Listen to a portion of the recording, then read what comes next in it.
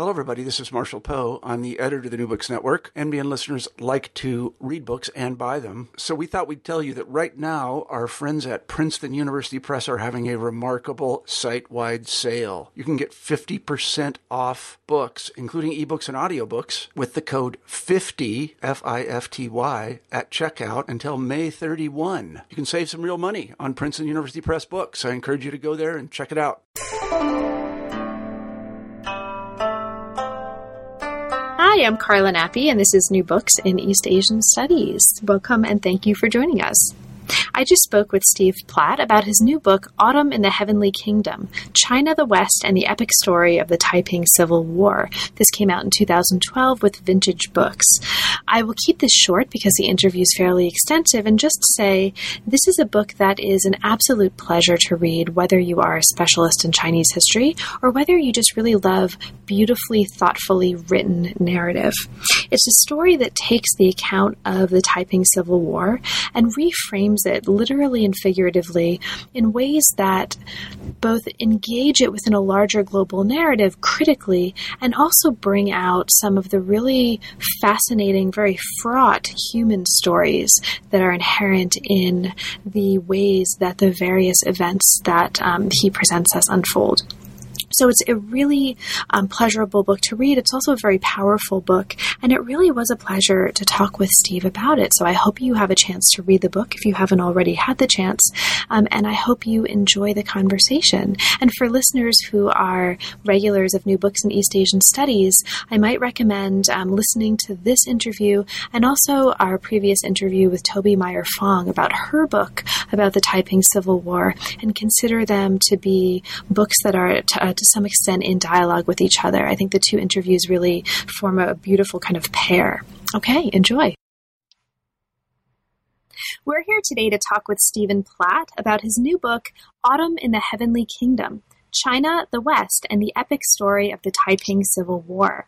Welcome to New Books in East Asian Studies, Steve, and thanks very, very much for making time to talk with me today. Thanks for having me here, Carla. It's really a pleasure, and I'll say just right out front to get this right out there for everyone, this is one of the most beautifully written history books that I've ever read, and I read a lot of history books, and so it's really a pleasure. It was a pleasure to read the book. It's really a pleasure to have a chance to talk with you about it, and I'm especially excited about talking with you, so yay. Oh, thank you.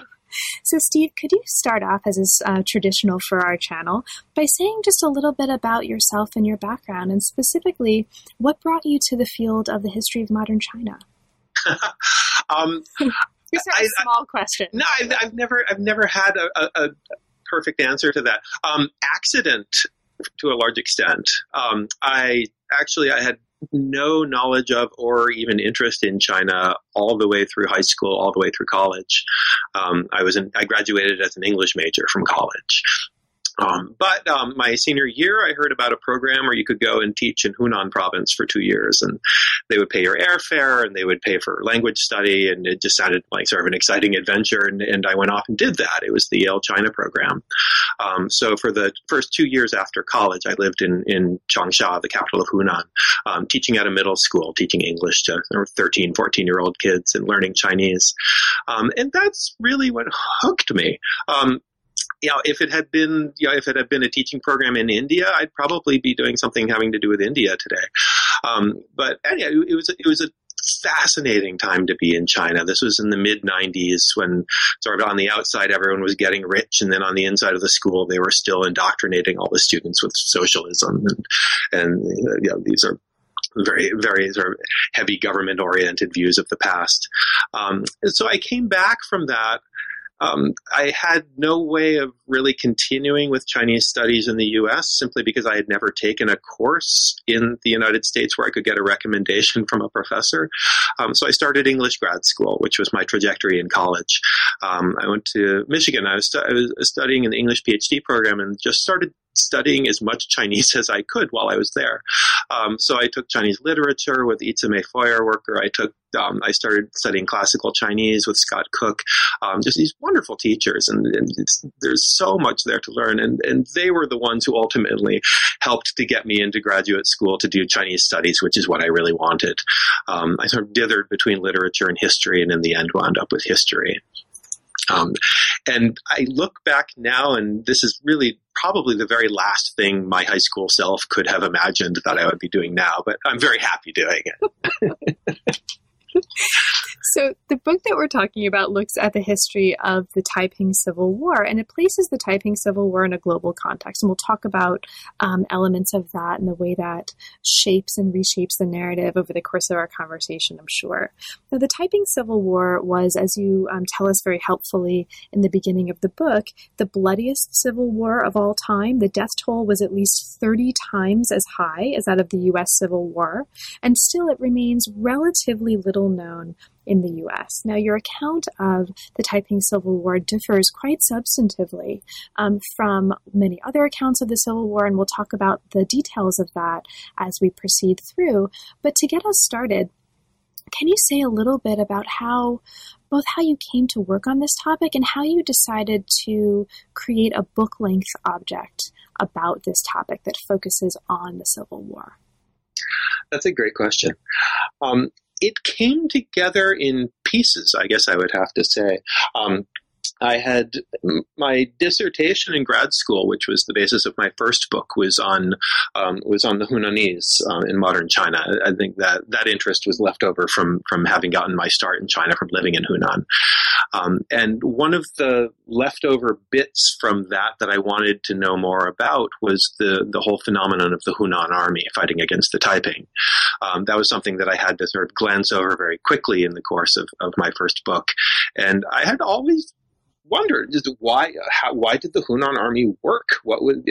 How did it fight? How was it really organized? How did it come to be this incredible force in the mid-19th century? I mean, Sun Guofan by the end was absolutely the most powerful man in all of China. And I think this book was really born out of that.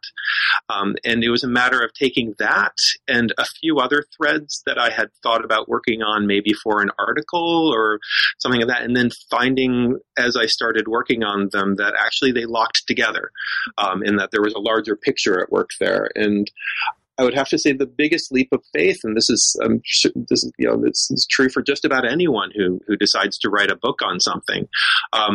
It was the sort of stepping off into the unknown and sort of saying, well, how big can this go? How far can I reach out to pull in threads to this? How big of a story can I tell? And I think going through, this was my second book, and this was written, not too long after graduate school. And I think you come through graduate school looking for a dissertation topic, which means a densely original work that has never been seen before, that is where you have the fullest command of anyone out there, really making your mark. But the liberation of moving on to the second book, I think, is that you don't have to be the expert on every single thing that you write about in the book, that you can you choose your battles within the topic. What are the areas that you want to go into deeply with your research? And you can allow that in order to flesh out the story, there will also be parts in there that are based on other people's work, and you can pull, and that's really sort of how you can pull together the larger picture.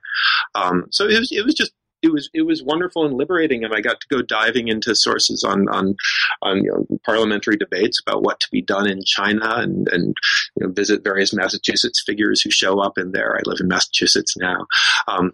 And in the end, it turned into something completely different from what I ever could have imagined when I first started, I guess I would have to say. So let's talk a little bit about the book itself again, and the kind of writing style that you brought to the book. It's, as I've mentioned already, it's a gorgeously written book, and it's a book that's clearly written to be read by a wide audience, not just an audience of readers that are specifically working on modern Chinese history in an academic context. So can you talk a little bit about that decision? How did you decide to write a book that was pitched in that way to such a wide audience, and how were there any notable elements of that process that differed substantially from your experience writing an academic book that stand out for you as particularly notable and worthy of discussion? Well, as far as the decision to write for a wider audience, I think because I came into the field so late after college, when I was living in China, I did a lot of reading of English language works about China, and the ones that I loved the most were ones by John Fairbank and Jonathan Spence, people who were writing works that were fully accessible to sort of a general reader like myself, coming from my English major background, and I've always wanted to do something like that. It's, you never know if you're actually going to reach any kind of an audience, but I don't think anyone goes into a book hoping not to reach a wider audience. So in a certain sense, because I knew what it felt like to approach a book on China and be completely intimidated and mystified by it, I had more of a sense of how to do things in a way so that my college self would be able to understand what it was I was writing. I mean, I should mention here that when I was an undergrad, Jonathan Spence he taught his Modern China survey every year, and it was one of the most popular classes at Yale. And there were 400 students signing up for it. All of my suite mates took it. Everybody took it. They called it Spence, and everyone was lugging around the big red book. I not only never took it, I picked up the book, one of my roommates had it, and just sort of looked through it, and all the names looked the same, and I couldn't sort it out, and I just couldn't understand how anyone could even go to that class. And then the funny part was that then I came back for graduate school and was a TA for that class, grading everyone's papers. But I know what it feels like to be confused and alienated by a story about China, and I think that having been on the other side of that, it was easier to try to sort of have the same ideas that you would write in any format, but just try to express them in a way that somebody could understand who doesn't necessarily have the background coming in. And I mean, frankly, I was an English major. I've always wanted to be a writer. Most English majors do, but then they wind up criticizing literature rather than actually writing it. But as far as the question about the difference between writing this and writing an academic book, I don't think my writing was all that different in writing this book or writing my previous academic book. I put a lot of care into the writing of both. One of the biggest differences, though, I think, was just in the process of the end game. You're always alone when you're writing a manuscript. You're always alone when you're doing your research, for the most part. It's when you finally get it all together how much feedback and attention you get. And there, I have to say, it was just wonderful working with the trade press, where I had my editor there who did very substantial editing, and there were other editors there who also took passes through. They had 2 separate proofreaders. A lot of they put a lot of editing attention, and I got a lot of help from them in ways that I would not have been able to get generally from an academic press, just because of budget issues. And the other big difference, and this is something that's sort of widely debatable in the field, and it depends how one feels about blind peer review. But since I was working with a trade press, there was no peer review, so it was up to me to find people who knew something about my topic, and I'd sent off my manuscript to several people who I really respected very highly. And they very generously went through and gave me feedback. But the fact that it was not anonymous, the fact that these scholars were writing, they were writing to me rather than sending something anonymously to an editor to forward it to me, they were wonderfully helpful in ways that not all academic press readers are. I should have, with my first book, I had one incredibly detailed reviewer who found errors and footnotes and had suggestions for reframing chapters. It was just so deeply helpful. And another one who, frankly, felt like he or she just sort of dashed it off and hadn't really put very much effort into it. Whereas when you are choosing your own reviewers, I mean, it's on you to make sure that they're good and they're going to help you, and that that you're sending it to the right people. But if they do agree, then it is a sort of a face-to-face interaction, and in that sense, I feel like I got a much more sort of careful help and editing from these other people. And also, I could pick up the phone and call them and be like, "What do you mean I should do that? What do you mean?" And I could call Toby Meyer-Fong and, "What do you mean this doesn't work here? I thought that was great." And she said, "No, that has to go." Yeah. But yeah, it's so in a sense, I felt like it was a more collegial experience working with the trade press. Awesome. That's really interesting to hear.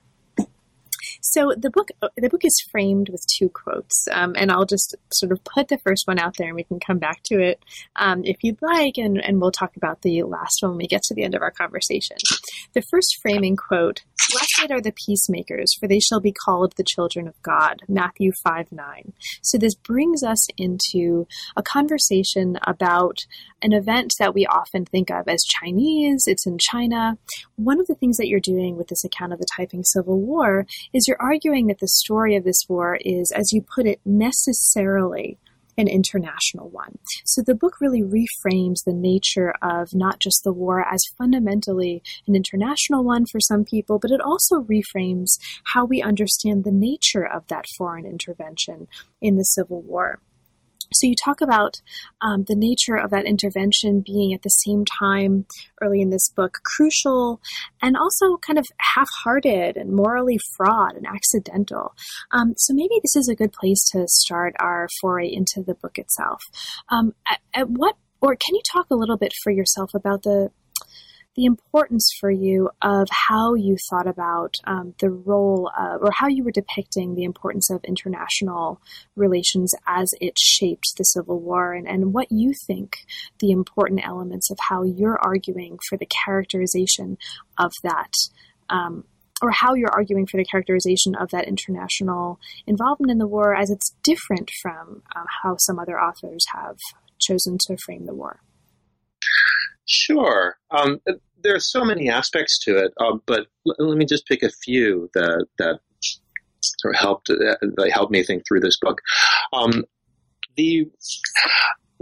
One of the questions that drove the research for this, I mean, after sort of doing some research on Hong Rengan and just about his life and about the things that he was sort of promising, one of the questions that helped shape this book was, why did the foreign powers intervene against the Taiping? For one thing, they managed to remain neutral in this war for a decade while it was being fought on this horrific scale in central China. But the British and American governments certainly were in a very principled way. They maintained neutrality. They made it illegal for their own nationals to get involved in this war. Why did they stay hands off for a full decade and then throw themselves into it? Especially the British there, especially the U.S. The Americans were more giving sort of moral encouragement because they didn't have any military power to project at that point. So why did they intervene? And also just a question of why did they intervene against the Taiping?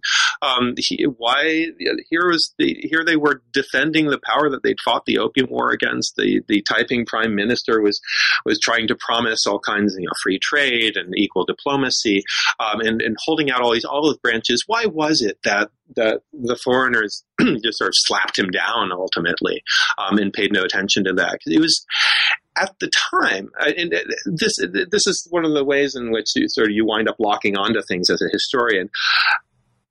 Given my previous understanding of the Taiping Rebellion, those seemed like sort of silly questions because they didn't sort of fit into the standard narrative. Oh, of course, the British supported the Qing because they had a treaty with them, and they were worried that the Taiping would stamp out opium. No, but actually, if you look into it, the Taiping were just as eager to buy opium as anyone in the Qing-controlled territories was. It was more looking at the time and realizing how many British and other foreign observers were quite confused about what the foreigners should be playing in terms of a role in this war, or if they should be playing any role at all. And as I dug further, I found some people in very important positions of influence who were saying very strongly that the only moral course for the foreign powers through this is to remain neutral. And then it became the question of how did neutrality break down, and why in the end did the British launch themselves in? Because the other side of all of this is sort of the legend of Frederick Townsend Ward and especially Charles Gordon, who I guess he's fallen out of the imperial pantheon now, but he used to be up there with Lawrence of Arabia. It was Charles Chinese Gordon who had gone in to organize the Chinese forces. As the whole Taiping Rebellion was understood in the Western world, he was the victor in this war. Gordon had gone in and beat the Taiping. And I was wondering, how was that myth created? Did the did the help of the foreigners actually matter at all in this war with armies of 100,000 and more? Why should a little pinprick of an intervention with a few foreigners and leading a few thousand Chinese troops, why should that really matter? And the thing that became so fascinating to me was that, on the one hand, it worked very badly, but at the same time, it did work for reasons that nobody at the time really understood. The foreigners operating out of Shanghai had no real concept of what was going on in the interior of China with the fighting with the Hunan army. But the two forces managed to balance each other off at sort of crucial times. That pinprick of an intervention of the foreigners, to me, it seemed that was really what made Zheng Guofan's victory possible. Now, you brought up, this is actually a really nice segue into the body chapters of the book itself, because you've briefly alluded to this character who's actually very much at the center of the story, and this is Hong Rengan. Now, we meet Hong in Chapter 1, which opens in Hong Kong in 1852. You introduce us to this young Swedish missionary named Theodor Homburg. And Homburg has in his desk a written account by Hong Rengan of his life, of his travails. Homburg translates this account.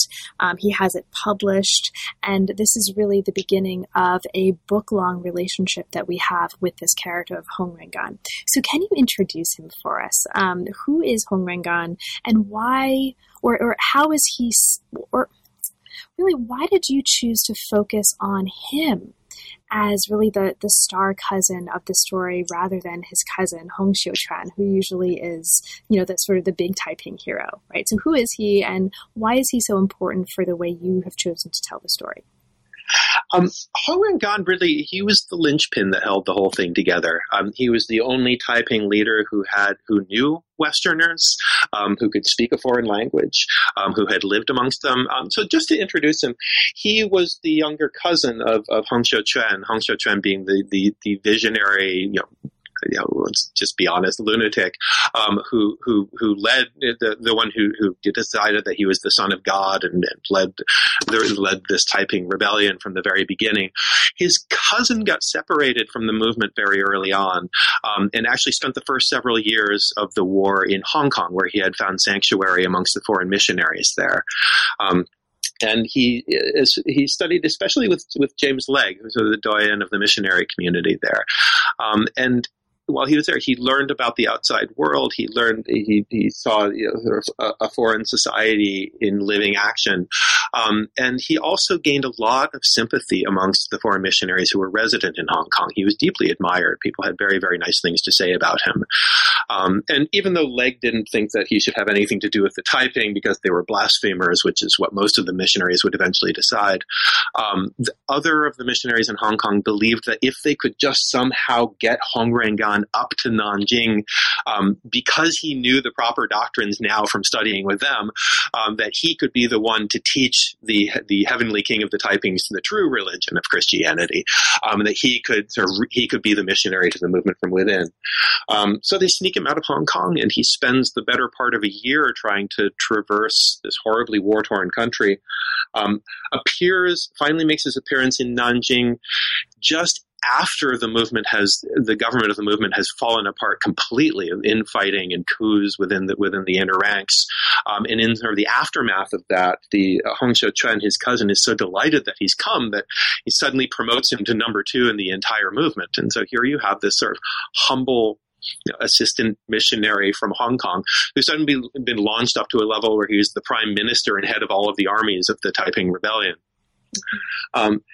And then what he does, which again is so fascinating, and fascinating especially in how it's responded to by Westerners, is that he comes up with this lengthy proposal for reform. It's really the first reform proposal of its kind in China. It never manages to get implemented in any way because they're muddled up in the war for the entire time.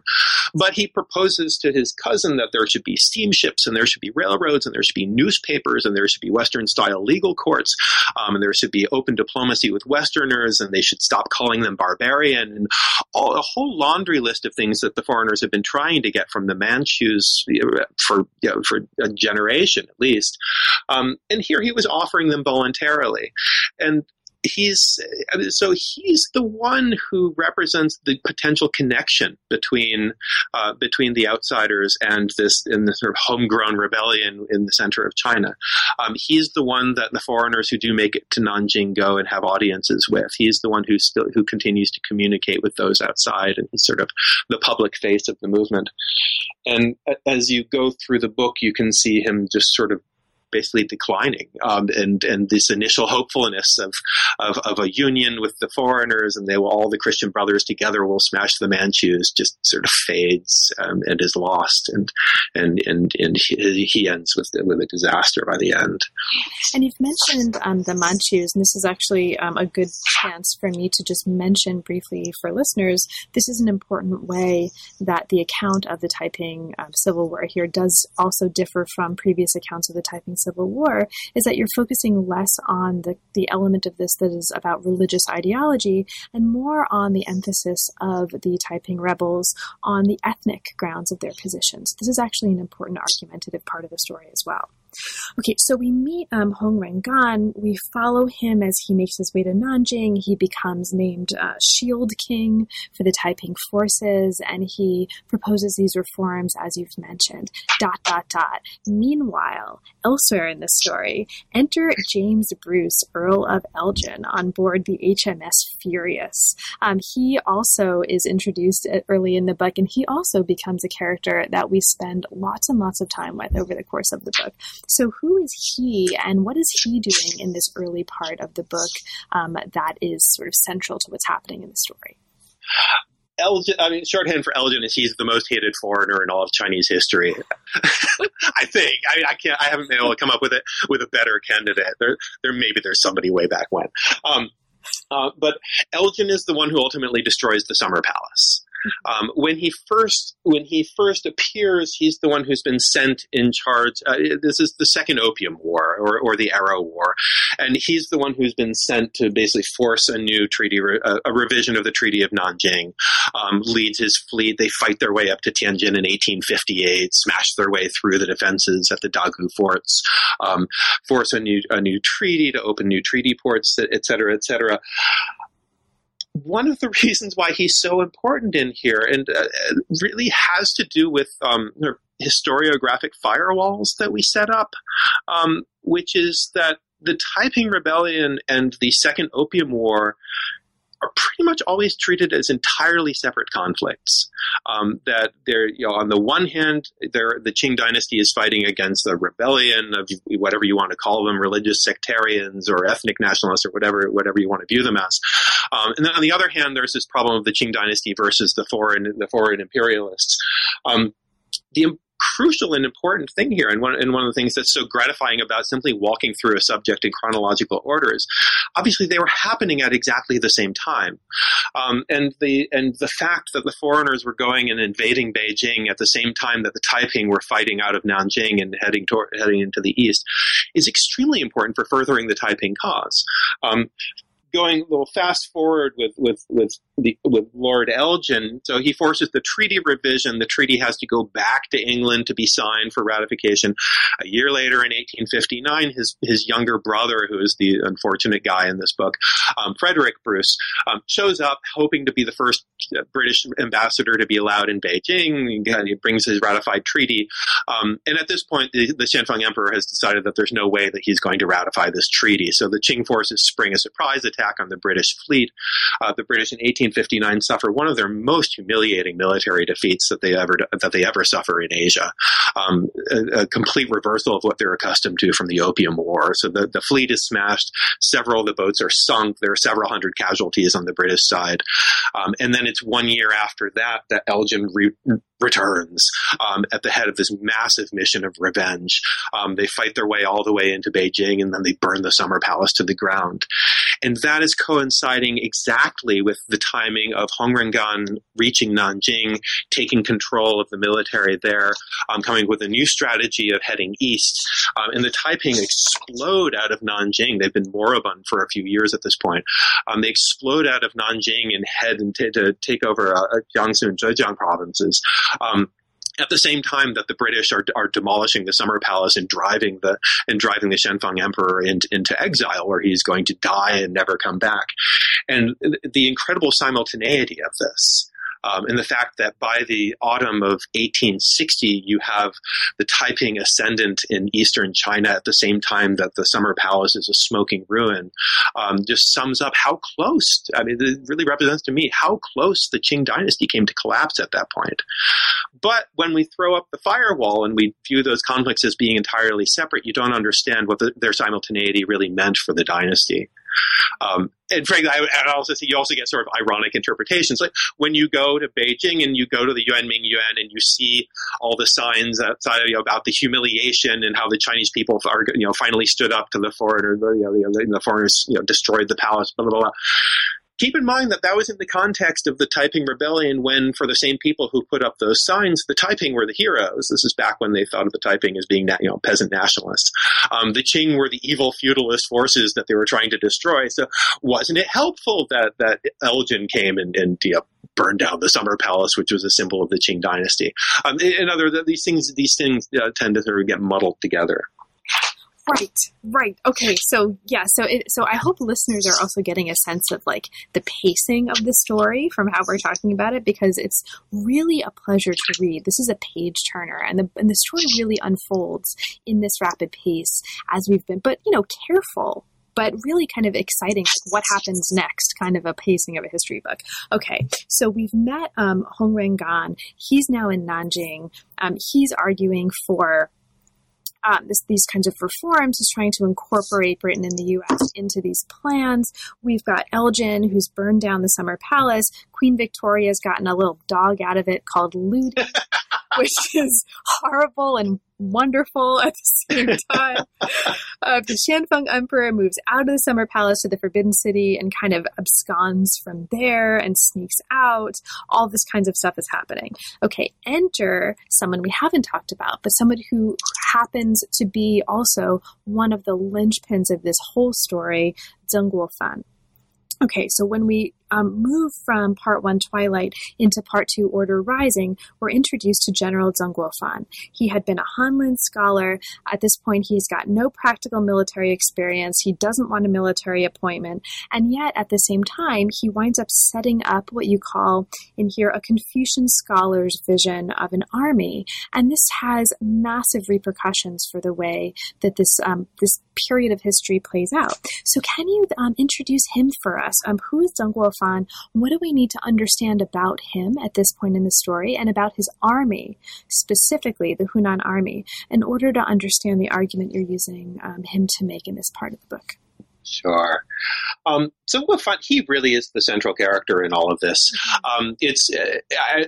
When I was writing this, I struggled with the fact that I wasn't able to. The logic of the story itself didn't let me bring him in until chapter 6, and I think, well, are the readers going to make it this far and even meet him? I sort of wish that there was a way to start with him, but so he doesn't come in until a whole third of the book has passed. But he's the dark horse at that point. So he is, as you said, he's a absolutely brilliant scholar. I mean, he came from a family with nothing in its background. His father was the first one to take the exams and failed, I want to say 15 or 16 times. I have to go look it up before finally passing the lowest level. And Zheng Guofan brilliantly shoots his way up through the ranks, becomes a Hanlin scholar, has this sort of charmed career. And it just so happens that his mother dies as the Taiping are carving their way north in Hunan. And so he's home in Hunan while the Taiping are fighting their way through. And simply because of the collapse of the imperial forces, since the Green Standard armies were so incapable of stemming the tide of the rebellion, he was authorized to raise an army of his own, really first to organize the militias that had sprung up in Hunan province. And there's a long tradition of these, dating, certainly the White Lotus being the probably the most recent major example of them. But there were these militias that had sprung up all over the province. He was entrusted to pull them together into an army. And the thing that, there are so many things that make him unique. I mean, he's known best as a father, actually, these days, for his moral advice to his sons. But the way that he viewed his officers, the way that he viewed his men, the essential structure of the Hunan army was that he chose the generals himself. These were scholarly friends of his. Several of them were his brothers. They were people who had a personal relationship with him. They, in turn, chose their subordinate officers. And going on down the line at every level within this military hierarchy, there was nobody in the end who did not who was not in a position of taking orders from somebody that they already knew and respected. And at the very bottom level, the foot soldiers were generally from the same village or from the same area, and they were recruited by a scholar from that area. And so they knew each other, and they knew where each other lived. They couldn't just desert as they could in the general imperial military with the Green Standard. And as it first emerged, this army was meant to protect their homes, that they were to drive the rebels out of Hunan province, to drive it out of the various towns and cities there.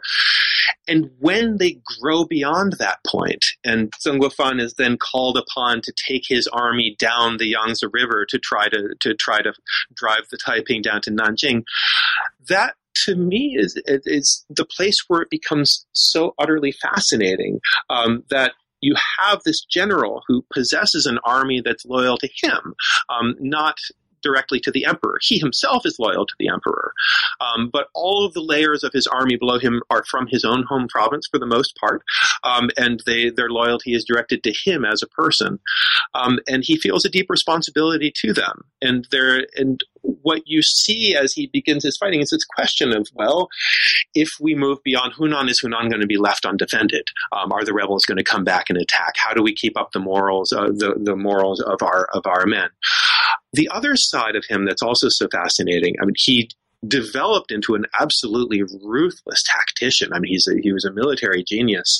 But he also was very well aware of how corrupt the general and generally incompetent the bureaucracy up in Beijing could be. He had been there, he had lived there, he had been part of it. And so generally speaking, he doesn't follow orders. That he feels that he knows best what must be done and where the armies should be sent. And even when he is ordered otherwise, he finds various excuses to prosecute the war the way he sees fit. By the time you get to the later 1860s, he's got over 120,000 soldiers. This is the size of Ulysses Grant's army. Again, under his command, out of the direct control of Beijing. This is quite a terrifying prospect for the dynasty. And the rumors just swirled about Zheng Guofan, and they would continue to swirl later on. But the speculations that at the end of this war that he was going to stay in Nanjing and become emperor. The foreigners believed that was likely to happen. They thought that he was just unquestioned in his power. His own friends were counseling him that this might be the way to go. And the thing that makes him so amazingly powerful as a character is that he lets go of his power at the end.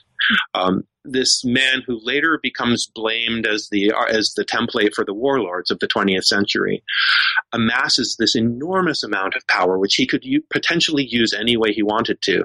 And he used it for loyalty to the emperor, and then he gave them up. He still held civil power, but he never even remotely imagined, as far as I could tell from his diaries and his letters, he never even remotely imagined that giving himself power. So he to me is just one of the most powerful moral figures in 19th century China. And he's super fascinating through the book because you take us through his struggle that he's having internally. I mean, he's really, this situation is really fraught for him. I mean, he's really sort of wrestling with his own inner demons and trying to come to terms with his role in all of this in a way that makes for a really compelling characterization, as well as a fascinating story. So where we are here, okay, so we see Zheng Guofan develop his army. At the same time, meanwhile, Hong Rengan is trying to gather support for the Taiping. He's trying to gather support among his foreign friends. He's got a room full of souvenirs that include a jar full of pickles. There's all kinds of crazy stuff going on. Hong is attempting to win over support of foreign interests for the Taiping government, being implicated in changing the examination system, for example, also to include the Bible. Meanwhile, there's all kinds of stuff happening back in England. The Queen of England are supporting Elgin's actions in China, but there's widespread cries against Elgin's actions in China among a lot of the public, and you bring us into also the reactions by some public writing figures. Victor Hugo in France is criticizing the destruction of the Summer Palace, etc. You also bring us into a battle as the city of Anqing comes under siege. And from that battle, we also see Zheng Guofan and his army kind of changing and transforming, and we see Hong Rengan transforming out of that meeting as well. And out of that meeting, he, as you show, kind of becomes a changed man, and we see him going through a kind of decline relative to where he had been prior to this. Okay, also, meanwhile, while all of this is happening, the emperor dies. The Shanfeng emperor dies. His 5-year-old son takes over, and guess who comes to power in that context? We all know and love her. The Empress Dowager Cixi. Bam, we could talk about her for an hour. So all of this stuff is happening, but this is not the only thing that's happening. Pause, change our focus over to what's happening elsewhere across the ocean. One of the really interesting things that you're doing in this book, among all of the rest of the things that's happening in this story, is you bring into dialogue and you juxtapose not just what's happening in the Taiping Civil War, but what's happening in terms of the breaking out of civil war in the U.S. Civil war in the U.S. broke out in 1861, and this actually impacts what's happening on the ground, at least for the British, in terms of the Taiping Civil War and what's happening in China. So can you talk about that connection? How does what's happening in the U.S. intersect with and engage with what's happening in China for the British? And what does juxtaposing these two civil wars help us understand about what's happening in the Qing? Sure. First, I should say there's obviously no necessary connection between the reasons for these civil wars, the Civil War in the United States or the Civil War in China. They're on completely different grounds. The reason why their simultaneity is so important to Britain is because these are two of its largest external markets, and they're also very much tied together. That the British would buy cotton from the U.S. South, they would process it in Lancashire, and then they would sell those textiles in China. Similarly, a large amount of the green tea that they bought in China, they were shipping over to be sold in the United States. And it's when they lose both of those markets to civil war and chaos that's the first time you have really strong calls for Britain to do something. That they are facing a possible economic crisis caused by the collapse of foreign trade. The prices of tea are bombing. The British textiles become so expensive that they can no longer sell them in China. They're being undersold by Chinese textiles, and Britain is the one that's caught in the middle here. And one of the reasons why they're caught, and I should say here that Britain is not unitary, and all the way through all of this, there's been a diversity of British opinions about what should be done about the war in China, what should be done, whether they should remain neutral, etc. But according to British law, and especially the Foreign Enlistment Act is the instrumental law here. If a foreign conflict is recognized as a civil war between two belligerent parties, they have to be recognized formally as belligerents. And if Britain is at war with neither of those two parties, then the British are forbidden from selling armed gunships to them or giving military aid to them. There's a whole laundry list of things that they cannot do, that they are supposed to maintain neutrality. And the tricky part is that they keep referring to what's going on in China as a civil war. And this is one of the reasons why I prefer calling it the Taiping Civil War to the Taiping Rebellion. That's an entirely different question of why we would take the side of the Qing dynasty and treat the Taiping simply as rebels. We don't call the U.S. Civil War the Southern Rebellion anymore. But in terms of sort of British legal thinking, and especially in terms of British moral thinking, the thing to do with a civil war is to maintain neutrality, and let the two sides fight it out, and then and hope for the best in the end. And they are able to sort of finesse that in China. But when the other civil war breaks out in the United States, that's sort of where push comes to shove. So almost immediately after the outbreak of hostilities in the U.S., Britain formally grants belligerent status to the Confederacy. And immediately on the same day, the Times of London has an editorial calling for belligerent rights to be extended to the Taipings. There is a movement within Parliament calling for the Taipings to be given equal treatment to the Confederates in the United States.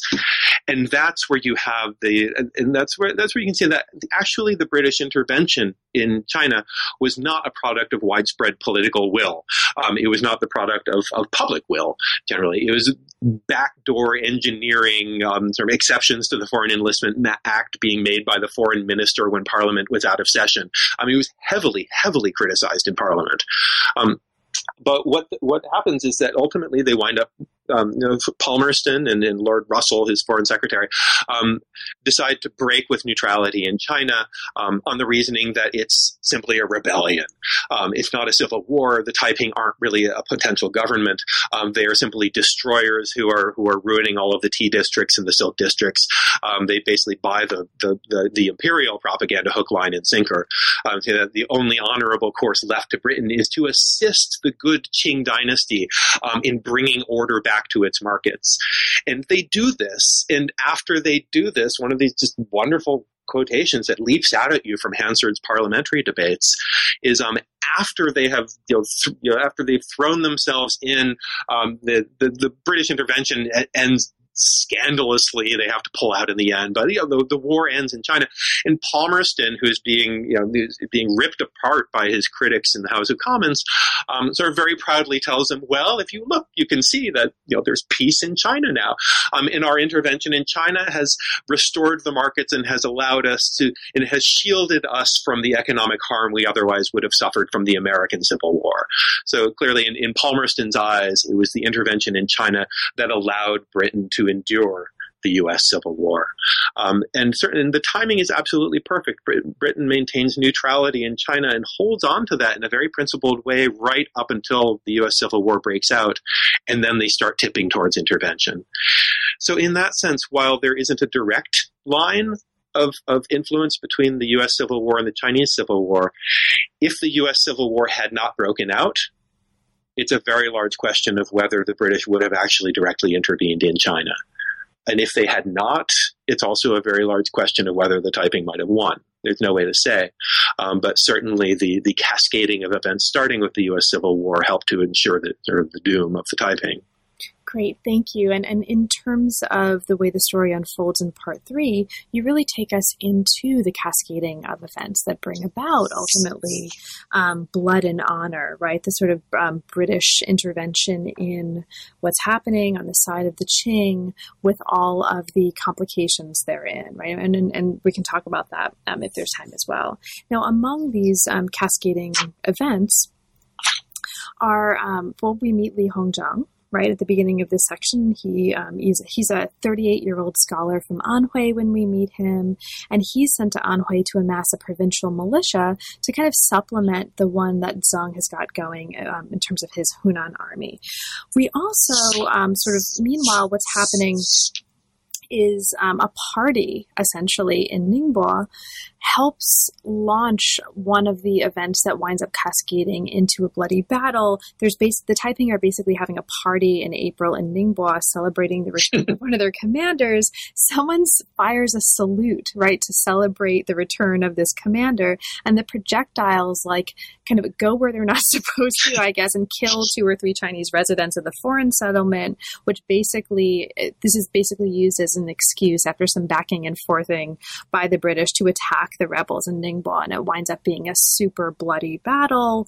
And we sort of see how all of the characters that we've met so far are engaged and are responding to this and engaged with this. So including some of the British individuals that you've talked about, some of the soldiers and fighters that we actually haven't yet talked about, but that I'll just mark for listeners, including Ward, right?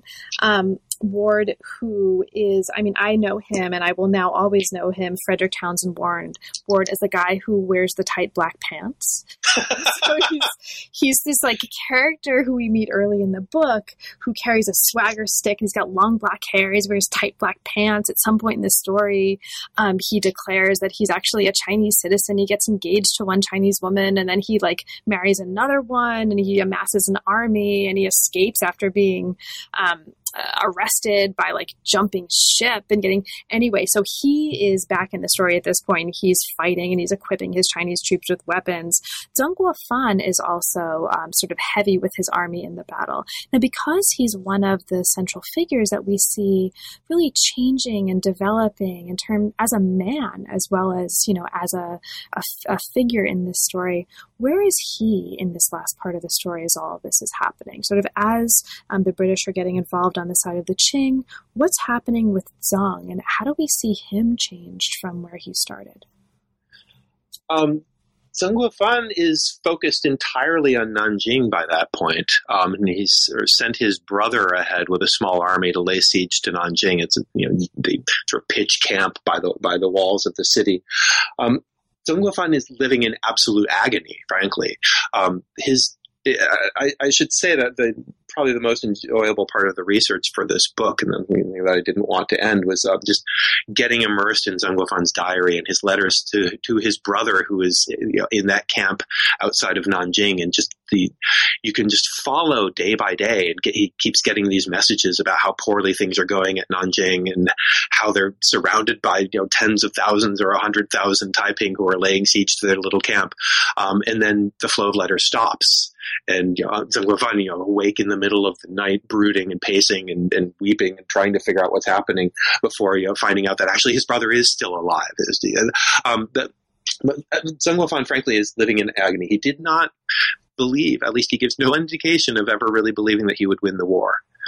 I should also emphasize with Zheng Guofan in his particular role here is that, again, as a previously untested military commander who never wanted to be a military commander, he has to fill the vacuum that's left from the collapse of the imperial armies in the face of the Taiping and in the face of the foreigners. And so he's sort of filling this gap with his own new army while he's still trying to figure out how it is that you fight.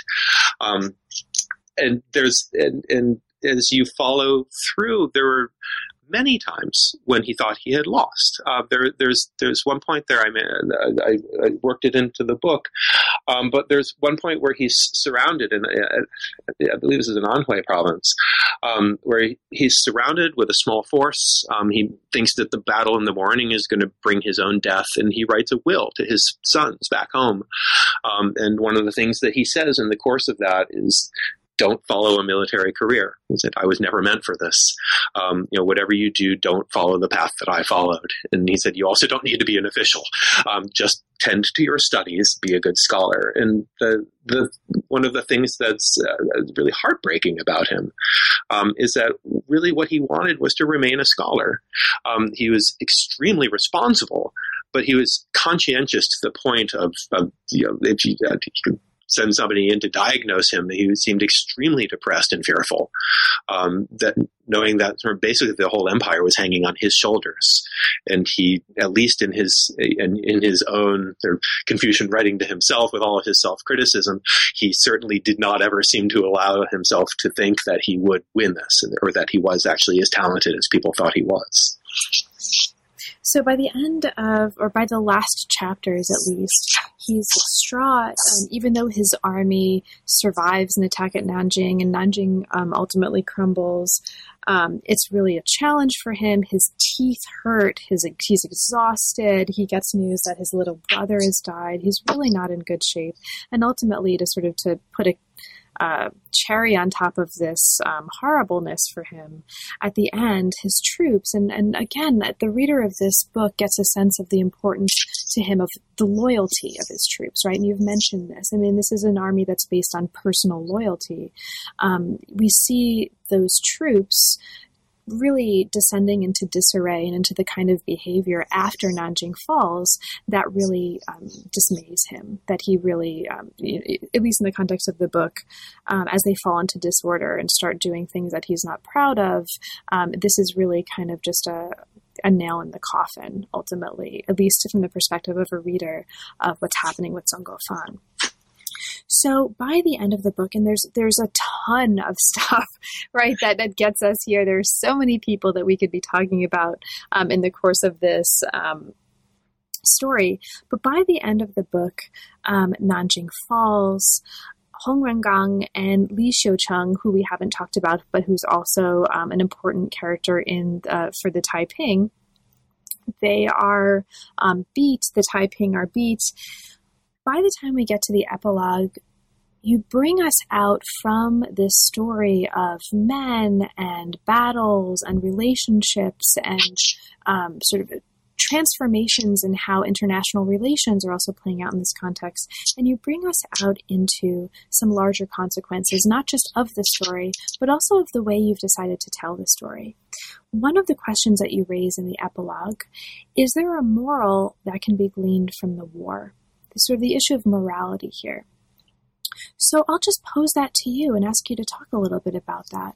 Is there a moral that can be gleaned from the war? And in what sense do you want readers to get some sort of moral point or rather way of thinking about morality in history, perhaps, from the story that you've told us? Did I answer the question when I asked it? You talk about the question. But what do you think now? At the risk of contradicting myself, if I did claim a moral to this story, the whole book is a moral fable in a certain sense of how people act, especially on the side of people like Hong Rengan and the Taiping and Song Guofan, how people confront an empire that is collapsing. How they balance the needs of their families and themselves against other ideals they may hold for the government or for the future. One of the things that I tried as conscientiously as I could to do in this book was to try to take everyone in their sort of full human capacity with their strengths and their weaknesses. And there is no great hero in this book because everybody is tainted at some point or another. Song Guofan is heroic in his victories, and he's also is shockingly brutal in the executions of captured prisoners. Hong Rengan, who begins with his great idealism and visions for the future of China, it turns embittered and seems perhaps he was just fantasizing about what could actually happen. The foreigners who help are tainted, and I can't think of any character that comes through this being universally good, or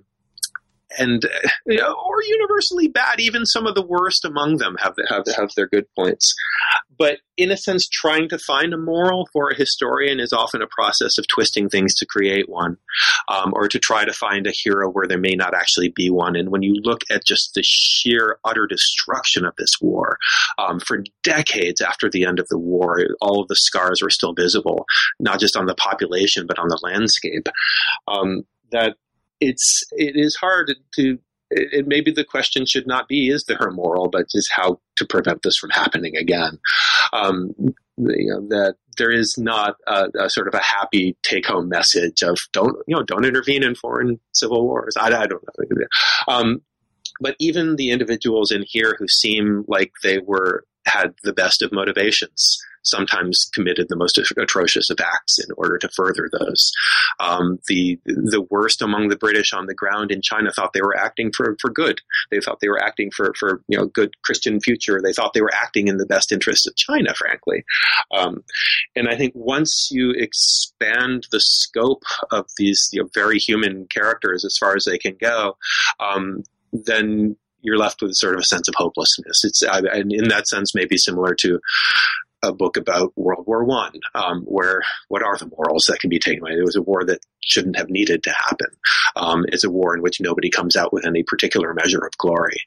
Zheng Luofan, he did come out as the victor, but he didn't really feel that way. And he seems to have died fairly unhappy. And then, of course, he was just, condemned by the nationalists who arose in the early 20th century as for having butchered ethnic Chinese in order to keep the Manchus in power, for being the greatest traitor to his race who had ever lived. And again, you can see China trying to come to a moral of this entire story. Zheng Luofan seems to have won out in the end. It's wonderful. I saw the Communist Party Central Committee released its first ever top 10 list of books that every party member should read, and there was a biography of Zheng Luofan was number 3 on the list. So from being the enemy of his people, he's back to being a model of what all socialist citizens should be reading. Wow. But it's hard. There are individuals in here who I find deeply admirable, and sadly, many of them are ineffective. They're individual British diplomats or foreign service personnel who do have a clear, or at least a clearer notion that the Taiping weren't quite so bad as the Imperials made them out to be, or at least that they certainly were no more cruel than the militia soldiers of the Imperials. That there was no more or less violence being caused by either side in this civil war. That they were both horrific. But the more clear-eyed individuals who do make their way through the book usually wind up not being listened to. Now, speaking of sides, you mentioned, this is a term that you just mentioned just a little bit ago. This brings us to really the last kind of book or substantive book question that I'd like to ask you before we wrap up and move to our conclusion. And that's about the last quotation that you used to frame the book. I mentioned at the very beginning, there are these 2 quotations that frame the book at the very beginning, at the very end. The last quotation is, "Sooner or later," Hung said, "one has to take sides if one is to remain human." This is a quotation from The Quiet American by Graham Greene.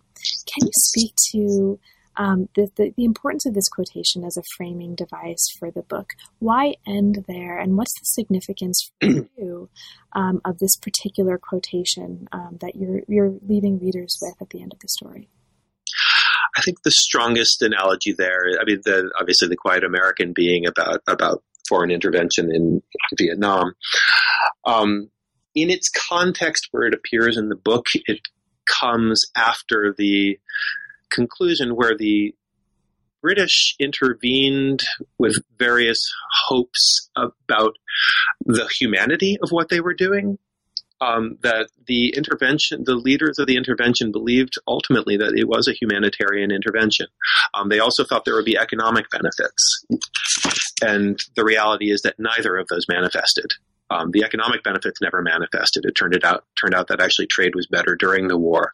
But worse of all is that the foreigners who were helping the intervention based in Shanghai and who were giving support to Li Hongzhang's Hwai Army believed that they were bringing peace to China, when the reality, when you look at the full scale of the war, is that they actually served to prolong it for years longer than it might have otherwise ended if they had not intervened. But, and the reason why I included that quotation at the end is that can it ever be anything but that there is something deeply human about needing to take a side. I think the only clear voices that ultimately came through in hindsight, and with the joy of the historian being able to, pass judgment on other people that they would never have been able to understand themselves, that of course in hindsight it looks like the British should have stayed out completely. But in the midst of it all, some of the ones who were calling for the intervention were doing so simply because they believed that this horror and this atrocity and this these terrible events that were happening in China needed to end. And that even those ones who were motivated entirely by a sense of humanitarian good served entirely nefarious purposes and simply were, found themselves embroiled in the chaos and the butchery of the war. So it's in a sense, I think that quote is also an acknowledgement that one shouldn't be so confident about criticizing people in the past, because if one were thrown into the same position, perhaps one would be one of the ones taking that same stand.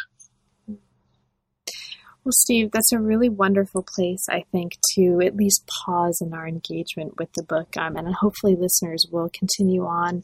And if they haven't already had a chance to read the book, as I've already mentioned, it's a total pleasure to read. I learned a lot from it. And also, it's a really compelling story, and it's a really beautifully wrought set of accounts of human beings that really raises these characters from historical actors to people making decisions and living through what were really, really difficult circumstances. Now, there's a ton of material that we didn't have a chance to talk about, and it's not only an exceptionally rich book, but an hour just isn't remotely enough time to do justice to all of the really wonderful aspects of all of the chapters. Given that, is there anything in particular that we didn't have a chance to talk about, but that you'd like to mention for listeners, and perhaps especially for listeners who haven't yet had a chance to become readers? Sure. What I would maybe go back to, because I didn't get to say anything, I didn't get to say very much about them as they came by earlier, but these figures, Frederick Townsend Ward and then Charles Gordon, the foreigners who served on the Qing side to fight against the Taiping.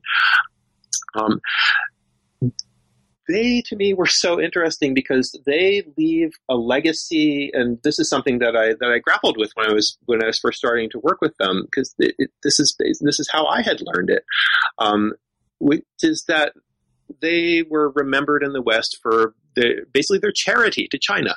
That in the midst of the Opium Wars and the various things to make Westerners feel guilty about British and Chinese relations in the 19th century, Ward and Gordon have always been held up as models of cooperation. This is Sino-foreign cooperation. That Gordon came and helped the Chinese, and it's absolutely amazing how long this lasts. One of the things I came across recently, Lloyd George, the British Prime Minister at the end of World War I, during the negotiations at the Treaty of Versailles, the subject of China comes up, and he talks about how the Chinese are incapable of governing themselves, about to spark the May 4th movement and whatnot. But he says in passing, the Chinese basically can't govern themselves. And if Gordon hadn't been there to organize their forces, the Chinese would have been destroyed by the Taiping Rebellion. So all the way up in 1919, this very confident British Prime Minister, how he remembers the war is that the British came sweeping in to victory. Frederick Townsend Ward is more of a scandalous character. He's a bit of a rascal, but still, he's the subject of adventure. And I think one of the things that I was trying to do in this book was to see, well, what happens if you take the story of these bold foreign adventurers, as they're generally described, charging on in and setting China right?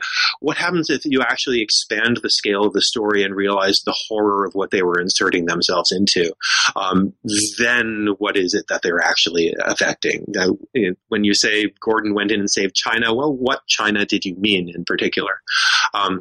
And sort of a way of finding out really what they meant, because again they're these colorful and wonderful characters, but oh Lord, the things that they got themselves involved in are not the sort of things that sort of children should be taught to emulate in their storybooks about the great foreigners who went and helped China. And similar, I guess the last point on that is that this is why in English it has always been called the Taiping Rebellion. It was called a whole number of things during the war. It was the Civil War, it was the insurgency, it was the rebellion, depending on whose side you took.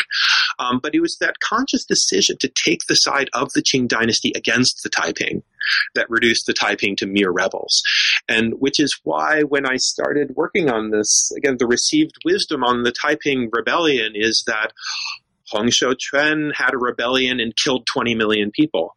And the story is so much more complex than that. And the war itself is so much more complex. And to pin all of the violence and all of the destruction on entirely one side is, again, that's a leftover, I think, of the decision towards the intervention at the end of the war. And it's just stayed with us forever in the way that we talk about it. Well, Steve, thank you so much, and congratulations on a fantastic book. What's next for you now that the book is out? What are you particularly inspired by right now, and are there any new projects you're working on? I'm working on a new book.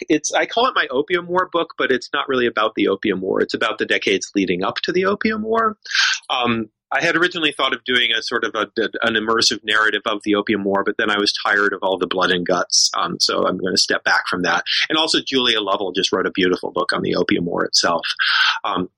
So I've been looking more at the 1820s and 1830s, going back as far as the early 1800s, the Jiaqing period and the early Daoguang period leading up to the Opium War.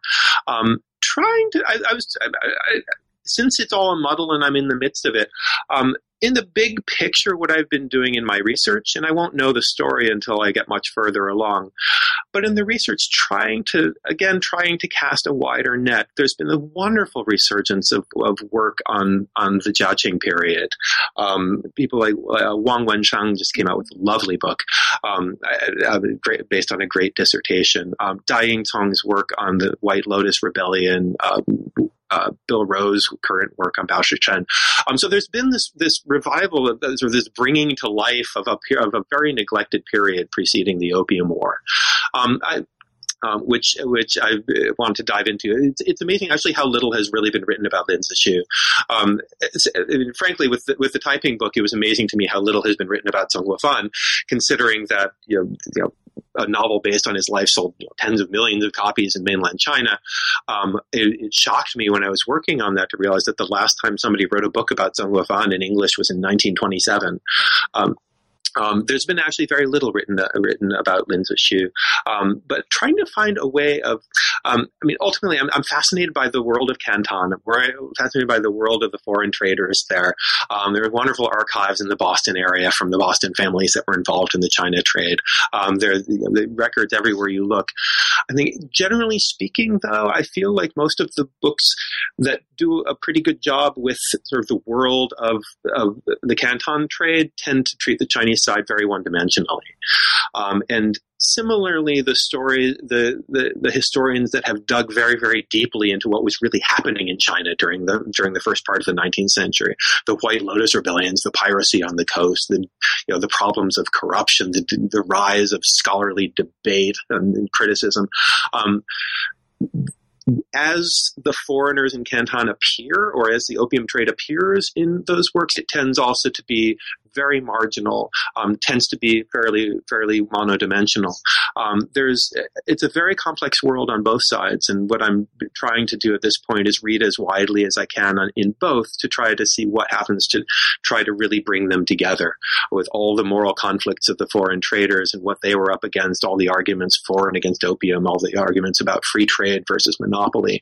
On the one side, try to bring that into full focus, while also fully fleshing out how what was happening in the outside world with the Napoleonic Wars and the rise of Britain played against the decline of the Qing dynasty, fighting the White Lotus rebellions, then dealing with piracy, dealing with corruption within the ranks, seeking a revival.